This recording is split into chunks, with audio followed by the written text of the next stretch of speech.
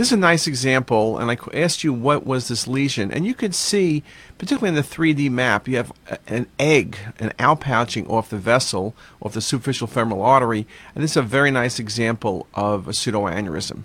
Castleman's disease of vascular nodes, AV fistula is something to consider, but the way this lesion sits coming directly off the SFA, probably a patient who had a prior procedure, a puncture, some type of procedure, an angiogram, and now is a superficial femoral artery pseudoaneurysm. Okay, very, very nice example.